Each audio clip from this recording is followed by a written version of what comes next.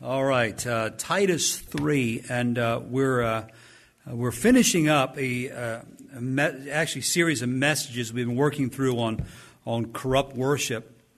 And if you remember, we went back to a couple of 3 or 4 different instances, and one that was largely being done in Israel by the time Malachi comes along. But this is going to be a different twist or turn on this series, and this will be maybe the end of this lesson. And so let's kind of read through this here. Titus 3, verse number 3. For we ourselves also were sometimes foolish, disobedient, deceived, serving diverse lusts and pleasures, living in malice and envy, hateful and hating one another. But after that, the kindness and love of God our Savior toward man appeared, not by works of righteousness which we have done, but according to His mercy He saved us by the washing of regeneration and renewing of the Holy Ghost, which He shed on us abundantly through Jesus Christ our Savior, that being justified by His grace, we should be made heirs according to the hope of eternal life. This is a faithful saying. These things I will that thou affirm constantly, that they which have believed in God might be careful to maintain good works. These things are good and profitable unto men. But avoid foolish questions and genealogies and contentions and strivings about the law, for they are unprofitable and vain. You pray with me and for me this morning. Father, we love you. We thank you for the opportunity to come together. We are most we want to be aware of your presence and your word in our hearts and lives. And it's so easy for us just to allow the word just to go in one ear and many times out the proverbial other. But Lord, we do pray that you would help speak to hearts today. Change us, Lord. Help us to understand why we're here today. And may we give you glory. May we give you honor. May you, Lord, be lifted up through, Lord, what we're going to do with what we hear today. And may, Lord, lives be changed. In Jesus' name we pray. Amen. Going back to the first lesson that we talked about back in Leviticus chapter 10, when Nadab and Abihu offered strange fire to God, it was instant judgment on both those boys, and the fire came down and consumed them. And the camp of Israel were fearful for what God did there. It was corrupt. It was instant. The judgment was instant. We went from there over to the book of Exodus chapter 32, where we find reference later in the Bible that it was a time of provoking God in the wilderness, where they worshiped the golden calf. They fashioned a golden calf in the wilderness. And the Bible says that God spoke to Moses and says that the people have corrupted themselves, corrupt worship.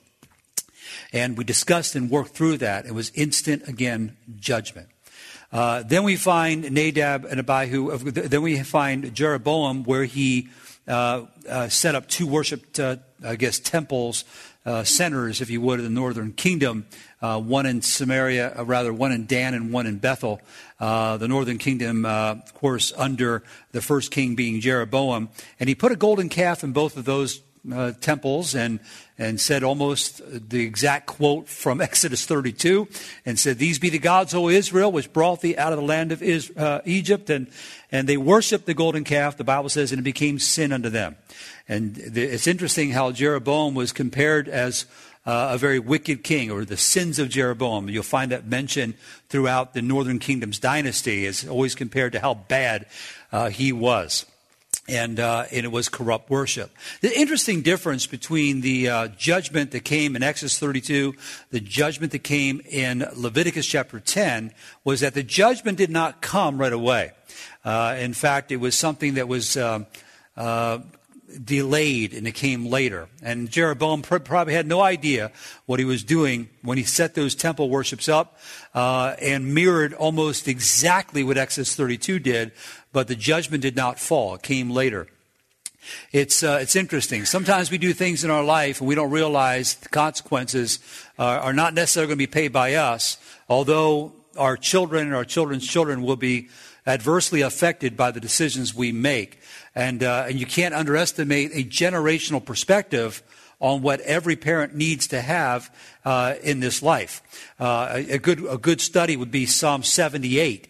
In Psalm 78, you find 4 representations of generations, and the 5th generation, or the 5th representation, is that their children may set their hope in God. So many times we think we're just going to do our own thing and not realize that there's kids coming after us and grandchildren and great-grandchildren, and it does have. It's costly. It really is. So don't just live your life just for yourself and for the few years that you have here, because your life is much bigger than that. I know the Lord's coming back, and I believe it's soon. But I also need to be living as if there's another generation coming. I need to be living as if there's another kids and grandkids and great-grandchildren that are going to come after me. I cannot negate my responsibility to my generation and to the generation that is coming.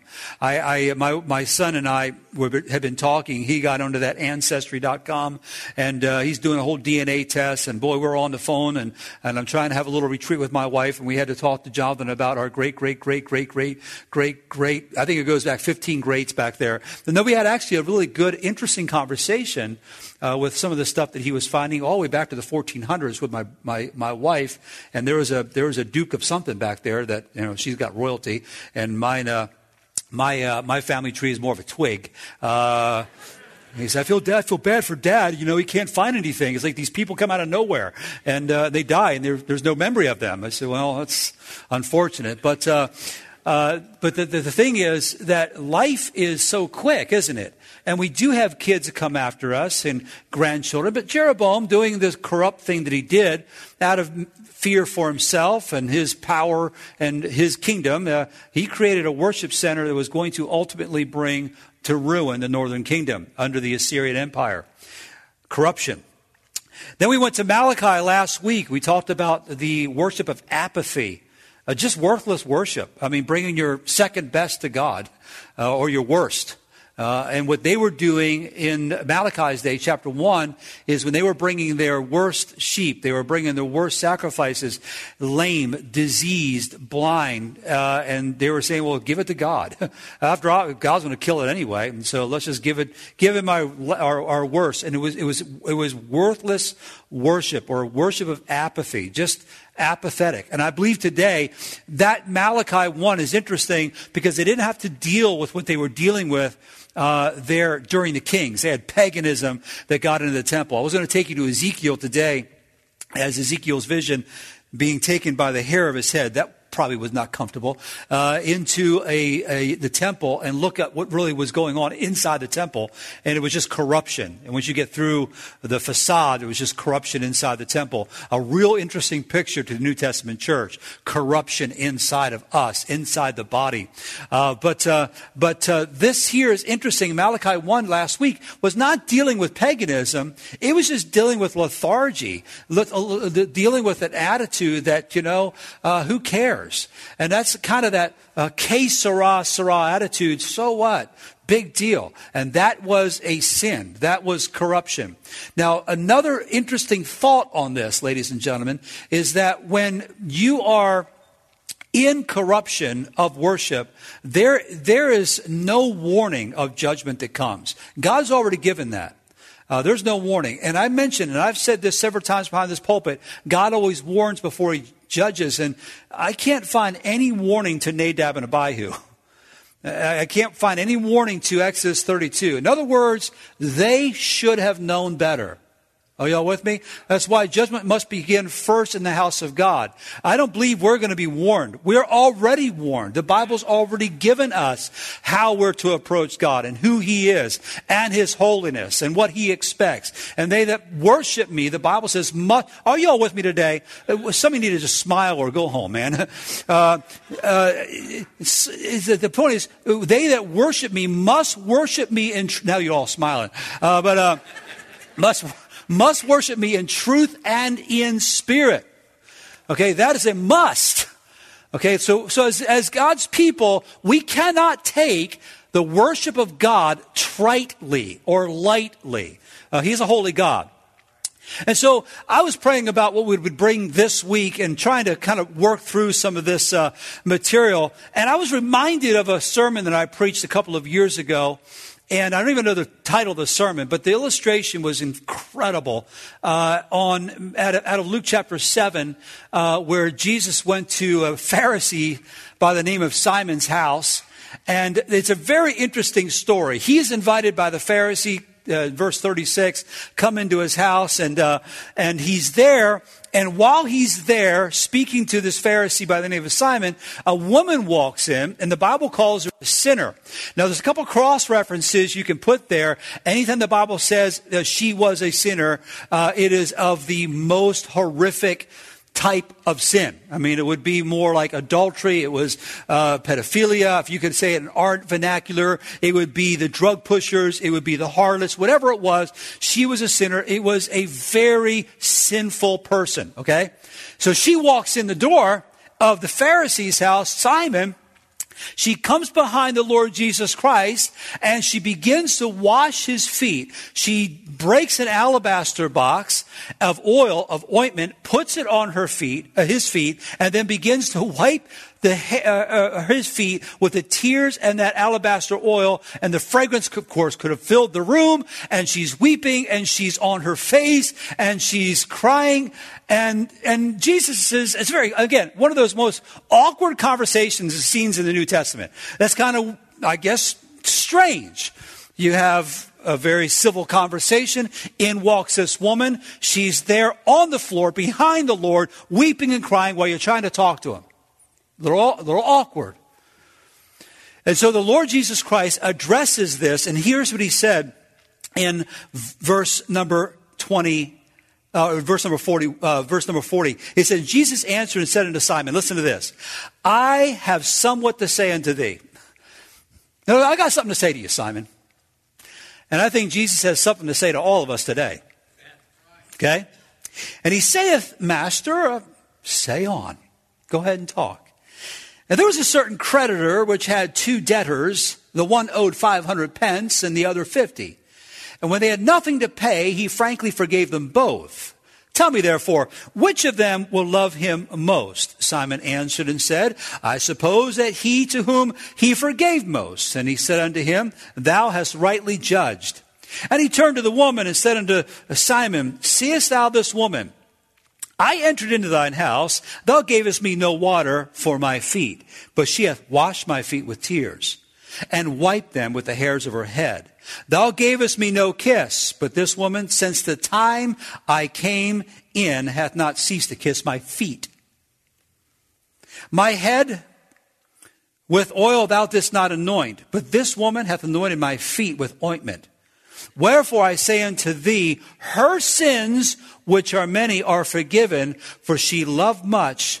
To whom little is forgiven, the same loveth little. And he said unto her, Thy sins are forgiven. That phrase right there, to whom little is forgiven, the same loveth little. So here's the question. We've been dealing with corrupt worship, but here's the question I have for us. Why should we worship God? Why are we here?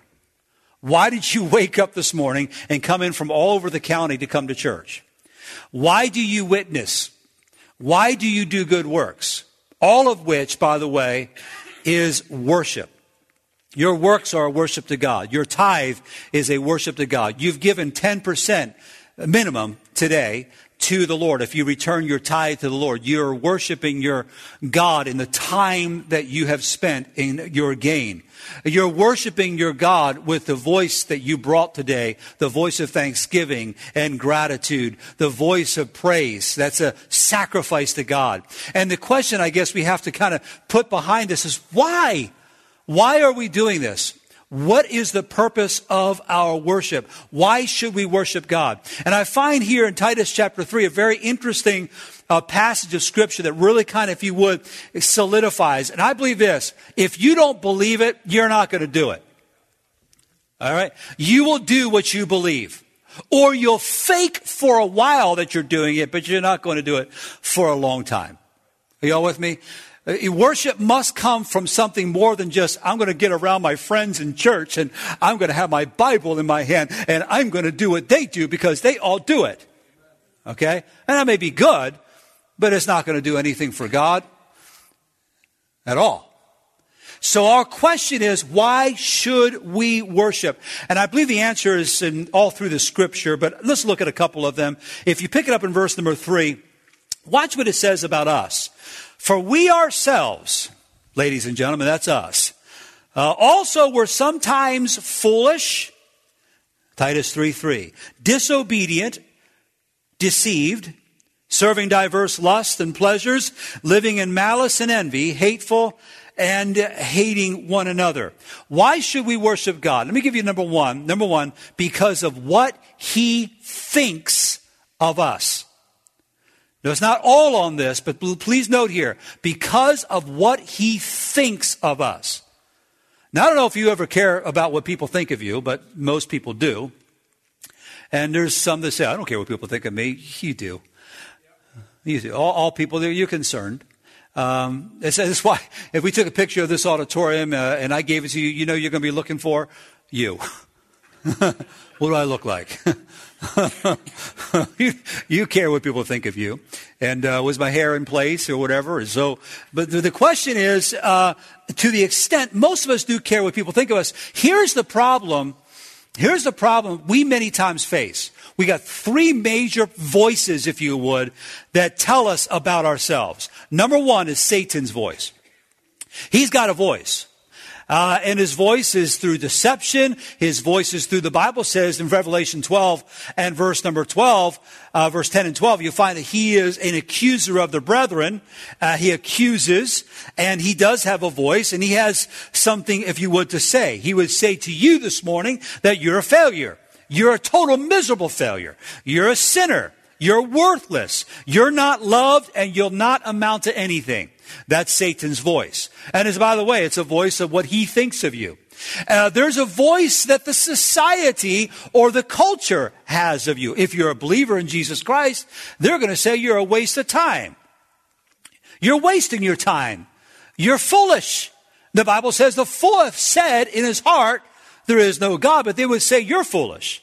You're foolish. You're worshiping God. You put people under the water up in the baptistry tank, and you have all these old songs you sing, and you got an old Bible you preach out of, and you come together with your families, and you dress up, and you have your little time together, and you're just worshiping someone that died 2,000 years ago, and they say he resurrected. You're foolish. Society has a voice. And they say you're wasting your time. But you also have a voice. You can have a voice that accuses yourself. The Bible talks about a defiled conscience. A conscience would say you're a fake. You're worthless. No one loves you. No one cares about you. Can I just say this, that there are very loud voices that can drown out the voice of God and what He thinks of you.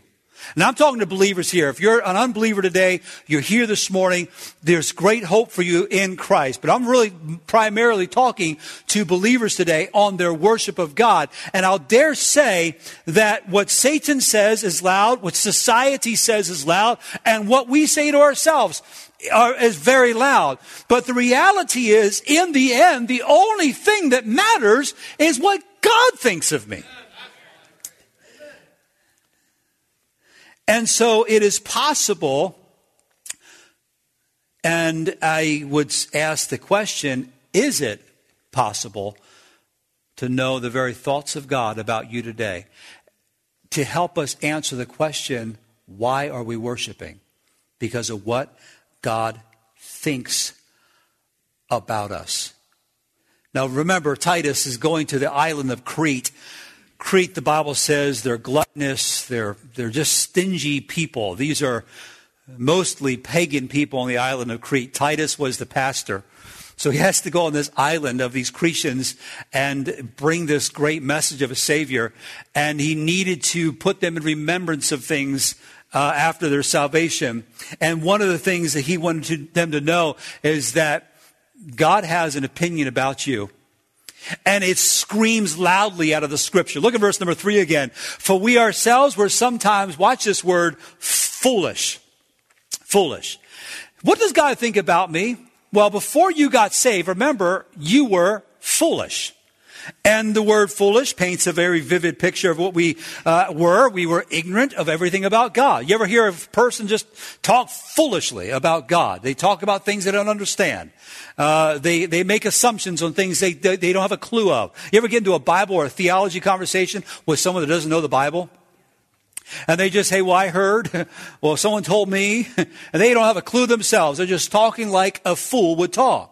And so before you got saved, you were foolish. You were also disobedient. The word disobedient means, according to the verse, it's rebellious toward any authority. Rebellious. No one's going to tell me what to do. Listen, we're in that culture today. The Laodicean age of the church is a time where it is the rights of the people. We are the most important thing. We are the ones that that call the shots. We're in authority. Deceived, disobedient. Next one, deceived. Continually led into deeper and deeper deception. People can get themselves in a real mess real fast. And it's interesting, being deceived is something that you don't know you're being duped. I mean, if you knew you were being deceived, you would say, I'm not going that way. But people say, and the Bible says, deceived and being deceived. While you're in deception, you were deceiving others. Before you got the light, of course, 1 Corinthians 4:4 says, the glorious light of the gospel of the Lord Jesus Christ shining in your minds, illuminating your mind, you are by nature the children of wrath, even as others, the Bible says. But when you got saved, you were no longer deceived. But before salvation, you were deceived. You were disobedient. You were serving diverse lusts and pleasures. Whatever you wanted to do, you did. That's why it says very interestingly that the hedonist mindset is eat, drink, and be merry, for tomorrow we what? That's hedonism. That is what people do. Hedonist. They were living in malice. See, what Paul's doing here is saying, listen, he says, I want to remind you what you were before you got saved. You were living in malice. You know what malice is? It is the intent to hurt someone else. Getting even. Oh. I am going to get them back. That's malice. That's an evil intent to hurt someone else. Malice. Then it goes on to say, living in malice. Envy. Never satisfied with what you have. Always got to have someone else's. Envying. Hateful. Hateful. No child of God should be hateful. No child of God should live hating someone. Hating another brother, specifically.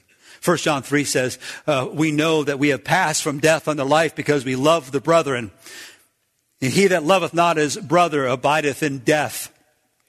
Ladies and gentlemen, if you have a hate problem with someone, you have a salvation problem with God.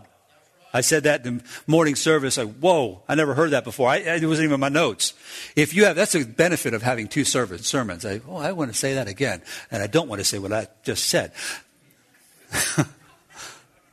If you have a hate problem with someone else, you got a salvation problem with God. Because verse 15 says in 1 John 3 says, whosoever hateth his brother is a murderer, and ye know that no murderer hath eternal life abiding in him. Ladies and gentlemen, you take it to the scripture here. I'm simply saying, as a child of God, before you got saved, you were full of malice. You're looking to get even. You are full of hate. You're hating one another. You're deceived. You're in a mess before salvation.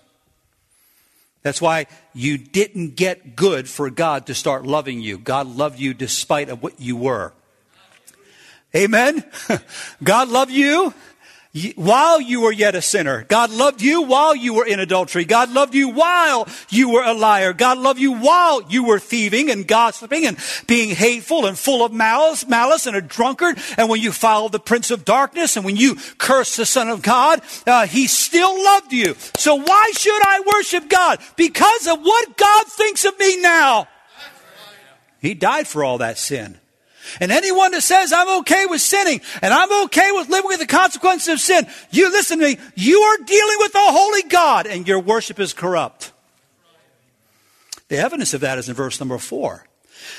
Look what it says here. But after, I love that phrase, but after. You know, the conjunctions in the Bible, wake up here. I know some of you are going to sleep here. I know I'm being bored. Probably bored. I need to stand on my head here. Wake up. Okay. The conjunctions in the Bible are wonderful for us. The word but. Let me just show you but. I love that word. But after that, the kindness and love of God, our Savior, toward man appeared. Amen. In other words, in spite of what you were, despite of what you are, God chose to display his love to you. Verse 6 says, which he shed on us abundantly through Jesus Christ our Savior. Wow. Wow. That's why Romans 5 verse number 6 says, for when we were yet without strength in due time, Christ died for the ungodly. For scarcely a righteous man will die. Yet peradventure, a good man, some would even dare to die. But God commendeth his love toward us, in that while we were yet sinners, Christ died for us. You didn't get good to get God to love you. So listen, why should I worship God? Because God loved you and forgave you and did a work of grace in your life. And you're just coming back to say, I want to wipe some dirt off his feet. Amen? With my hair. Not that that would work. Are you all here? And if Joe were here, you know that wouldn't work. You don't need a feeling. You need the cross. You don't need a self-help book, which they're okay. I buy them. But the ultimate purpose and the only thing you need, find out what God thinks about you, you go right to the cross. Because you know what the cross says? I love you. That's what it says. I love you despite of what you are. You're full of hate, malice, deceived. But I love you. Before I can understand what worship is and why I should worship, I need to understand what God thinks of me. You're precious to God. Look at verse number 4. By the way, I'm just going to work through this a little bit. Ring it out, we call it. Verse 4. But after that, I like this word, the kindness and love of God, our Savior, toward man appear. What a wonderful, wonderful verse. That God loved us and he showed kindness to us. God knew who we were. God saw all that baggage. God saw and those thoughts. He saw what we did. He saw where we went. He saw all of that. Isn't that amazing? And yet he says, I love you. Now, I believe this. I believe we have a real problem in churches today because we just don't grasp the enormity of our sin and the abundance of God's love to forgive that sin. After all, hey, you know what? I don't really need to be down there where that woman is. I'm not that bad. I don't need to give no oil to him. I don't need to kiss him because I don't need that forgiveness. To whom much is forgiven, much is required. But this woman here, she loved much. Why? Because she was forgiven much. The more you understand the depravity that you have and that you were as a sinner by nature, cursed and on your way to hell, the more you understand that and the more you can grasp, and I'm 53 years old, I still can't understand his love. I can't get that. I can't understand that, but he loves us. And he does this, interestingly, look if you would in verse number 5, not by works of righteousness. You know what your works of righteousness do? They really mess things up if it's done for the wrong reason. Nothing wrong with works. We're going to find that later in the chapter. But not by works of righteousness, which we have done. But look at this phrase here. But according to his mercy, he what? He saved us. Now, the word mercy, if you look up the 1828 dictionary, there are sometimes his definitions are just worth looking at. I love the English and the definitions, and some of you students love it too. It's wonderful just to get that because our language so many times just gets so diminished we can't even wrap our mind around what these words mean. But the word mercy, I looked it up in the 1828. Here's what Noah Webster put down in the English language, the oldest definition of this that we have in print today. I think there's one older one. The Cambridge, I believe, is an older dictionary, but the 1828 is what we use. Here's what it says. According to mercy, here's what it says. Mercy, here's the definition. That benevolence, mildness, or tenderness of heart, which disposes a person to overlook injuries. How many have ever been injured by someone? Or to treat an offender better than he deserves.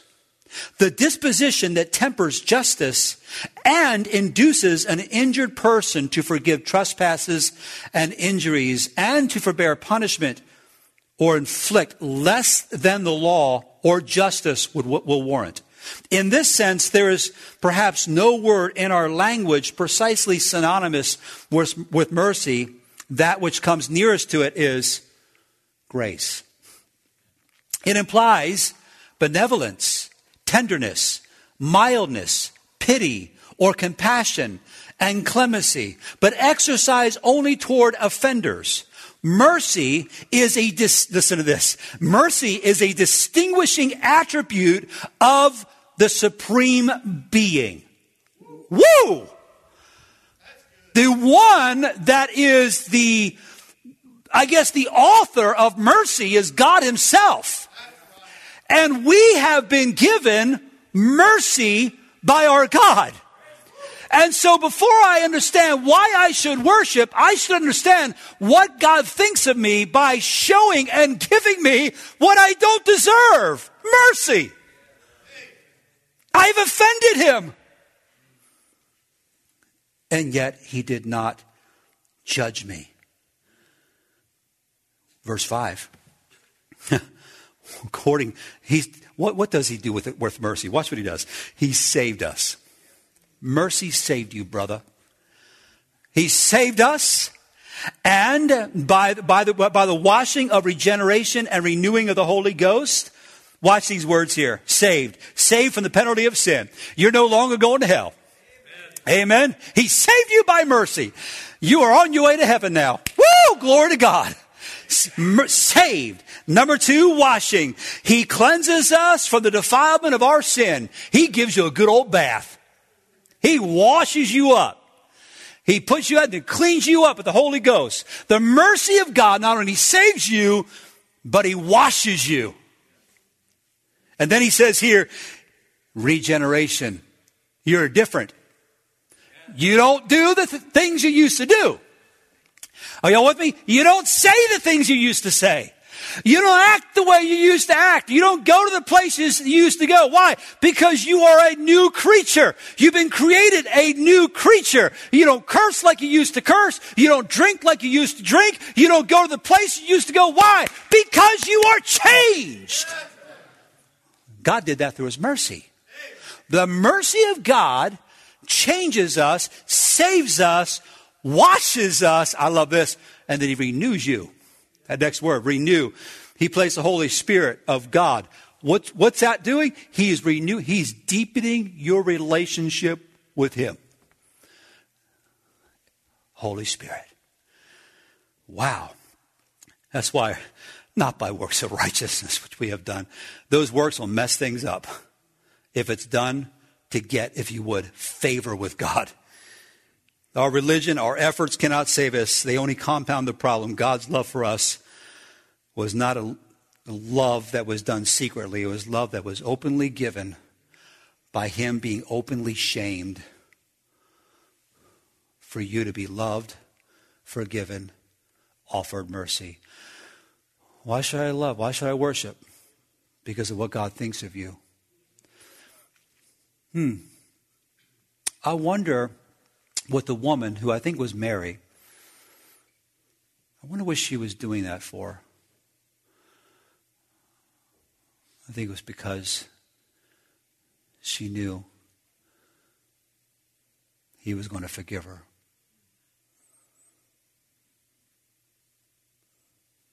This is the Son of God. Simon didn't get it. Why should we worship? Because of what he thinks of you. Number 2, why should we worship? Because of what he did for us. Look at verse number 7, and I'm going to move through this rather quickly. Verse number 7, being justified by his what? Grace, interchangeable with mercy. We should be made heirs according to the hope of eternal life. So he does something here that is a judicial word. It's a word used in law. He uses the word being justified to describe our salvation. Justified, definition, to render righteous or such as he ought to be. It's different than forgiveness. And by the way, forgiveness is saying a lot when someone has been forgiven. Praise God for that. And if you're justified, you are forgiven. But if you are forgiven, you're not necessarily justified. I'm talking about humanly speaking. You can forgive someone and you have no way of justifying them.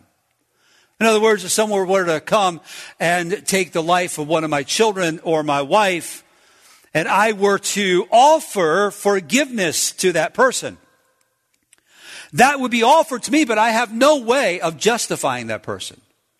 They're still a murderer. They've murdered someone that I love, and I can forgive them by God's grace, but I have no judicial authority to justify them. They're going to prison, or they're going to face me, all right, if the law don't get him first.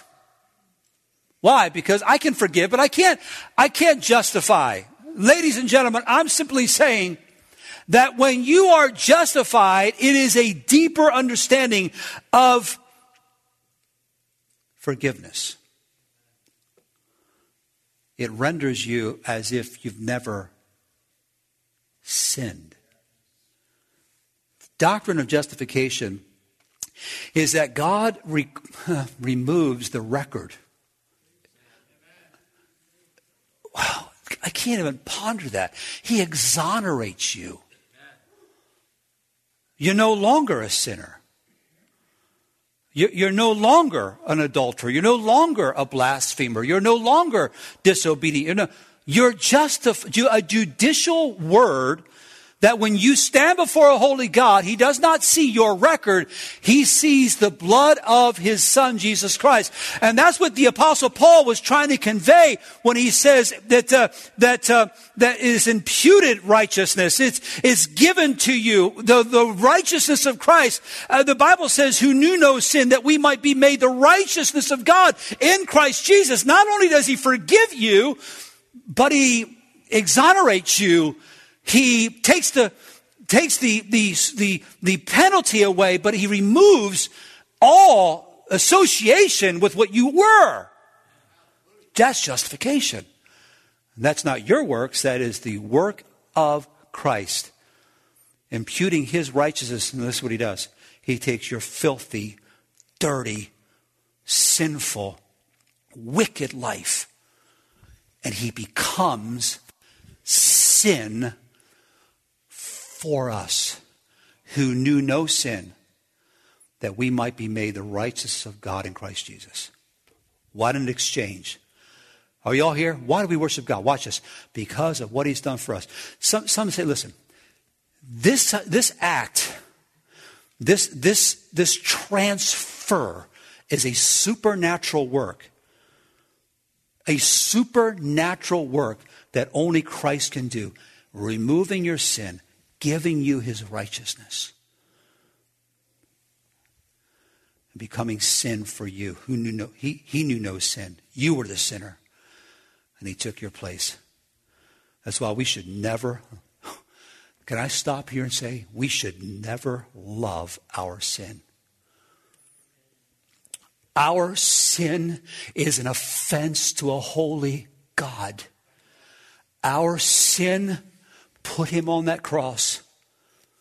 Anyone to say my jealousy, my anger, my hateful spirit, my malice, whatever sin you want to commit, your rebellion, your stubbornness, your anger, your jealousy, put anything you want in sin. If you want it and you love it, you are offending a holy God. because he forgave you for that sin and justified, exonerated you from the penalty of that sin. It's too wonderful for us to really grasp, isn't it? It's just, and some may hear say, well, that gives me an excuse to sin then. I'm already forgiven. If the Lord doesn't remember, then he's already declared me righteous, then I can just do as I please with no consequences. If you think like that, you're dead wrong. You're way off base. People that want an excuse to sin will not worship God. If you want your excuse to sin, do it. You're not worshiping God now, if that's what you want. You're not worshiping God. If you're watching online, if you want your sin, you're not worshiping God, because the God that forgave you, if you're saved, has exonerated you. And if you want that more than him, then you're not worshiping him. Why should we worship God? Because of what he thinks of you. Why should we worship God? Because of what he's done for you. Why should we worship God? Lastly, number 3. Look in verse 7.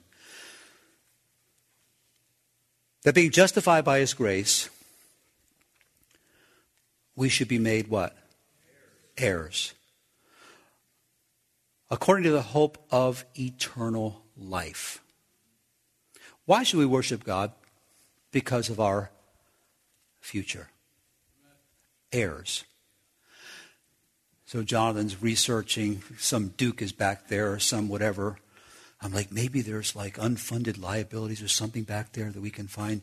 Maybe, Lynn, you're a princess of some descendant. No. Heirs of some lost estate, waiting for the great-great-great-great-great-great-great-grandchild to claim it. No. But you know, in Christ, we're heirs. We have an inheritance that's coming. And the blessing is that it's our future. Now, Satan comes to us and tells a believer today, you're wasting your time. You wasted your time. He's not alive. God is dead, they said in the 1960s. He's a waste of your time, waste of your effort, waste of your resources. It isn't going to pay you. It doesn't pay off. And pray, read your Bible. You're going to waste your time. And all that is something that he would love for all of us to believe. But I will dare say, ladies and gentlemen, we don't worship God just because it's a great place to come to and show our new tie off.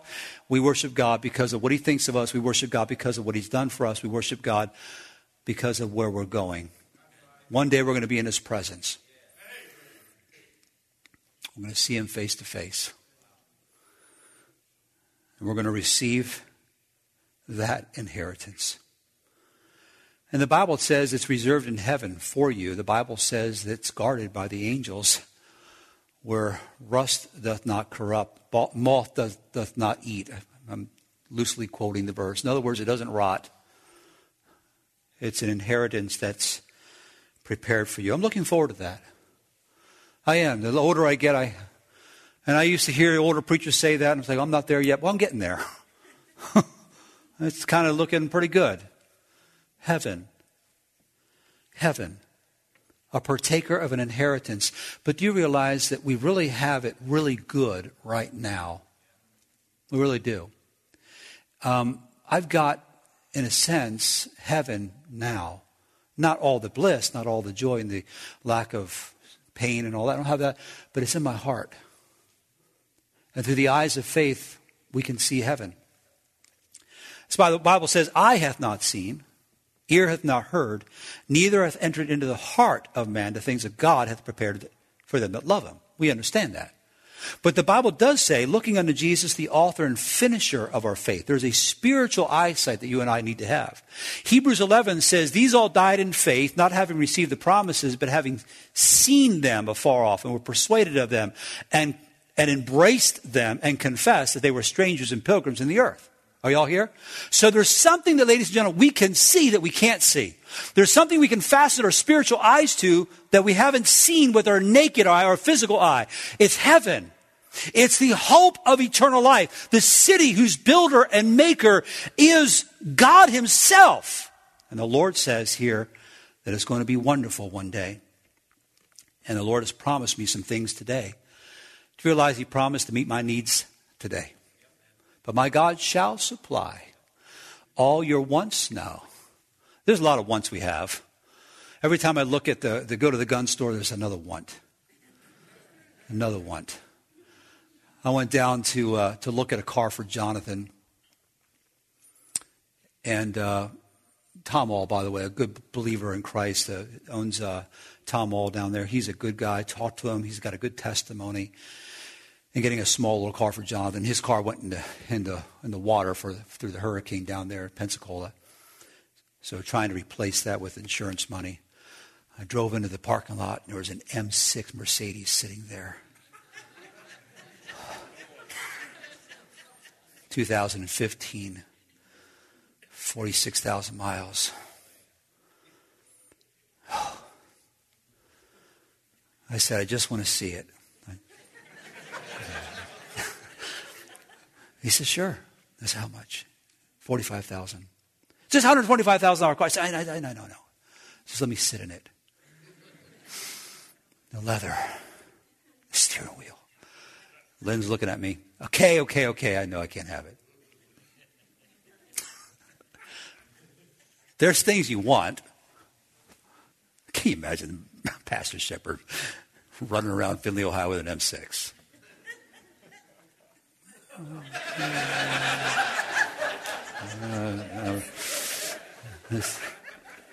I'm kidding. Totally kidding. So I said, wants are one thing, but needs are another. My God shall supply all your needs. Needs. And the blessing is that there's uncertain times all the time. But it's a blessing to know that we have a God that promises to meet our needs. That's wonderful. We have a God that cares about us when we face trials. We have a God that listens to us when we pray. We have a God, any way you want to take it, if you're saved, you're privileged right now. Right now. Before you get to heaven, you're privileged right now. But beyond that, one day, those 2 feet, if you're saved, your 2 feet will walk down streets of transparent gold. You're going to be able to see through the gold. I can't understand that. I can't. Every time I see transparent gold, I can't understand that. You're going to see colors you've never been able to see before. 12 foundations that are going to be in the city, all different colors, and the light coming out of the city, diffusing. I mean, I like the fall time, the colors and the light diffusing through those leaves. I'm like, God, and I was praising God, driving with Lynn. Lynn, look what God is doing, showing us right now. His beauty is nothing compared to what we're going to see. The light diffusing through those different stones, the city, the emerald rainbow round about the throne, the crystal sea, the water pouring out of the throne, and the tree of life on each side of the river, dropping down leaves that will be healing for the nations. Wow! We've got some incredible things we're going to see in the future. Heaven, an inheritance. Why should we worship God? Well, because of what he thinks of you. Why should we worship God? Because of what he's done for you. Why should we worship God? Because what he has prepared for you. You're going to go to heaven one day if you're saved. And if you're not used to worshiping here, you're going to get used to it there. Right now, there's 4, as I said last week, there's 420 elders that are singing right now, holy, holy, holy. Well, I think we're just going to be a bunch of bored people running around just flying into each other. No, it's going to be actually pretty exciting up there. That's why eye hath not seen, ear hath not heard. Here's what he's going to say to you. You're going to be. I could see Chris Sorensen walking down. Whoa, whoa, and Jesus is going to say to Chris and me and everyone else when our jaws are dropped open, I told you, there's no way that you could imagine what it was like. I told you that. I told you couldn't get it in your mind, your heart. You couldn't even imagine it. You're right. Are y'all here? Why should we worship God? Listen, let the corruption out. Let's come to God today and say, wow, you are worthy because of what you've done. 7.5 billion people, and he saved you. What a blessing. This book right here. Wow. The God of this book right here.